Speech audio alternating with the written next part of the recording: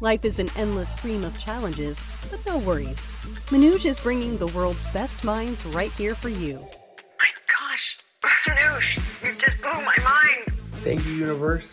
Manoj, thank you. I'm so grateful. It makes me feel a bit better. Thank you.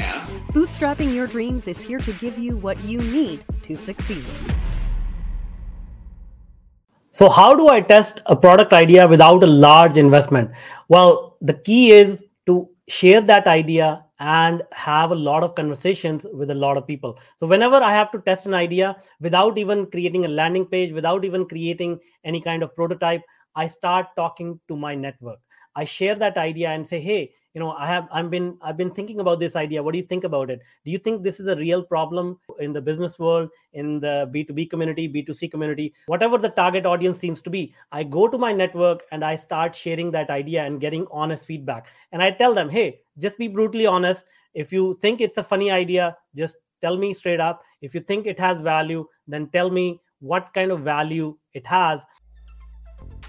Hey, I'm Sarah, producer of the Bootstrapping Your Dreams show. This episode has come to an end. Don't forget to check out the episode show notes for the links to the resources mentioned in this episode. Thanks for tuning in. Until the next episode, goodbye. Keep going and keep winning.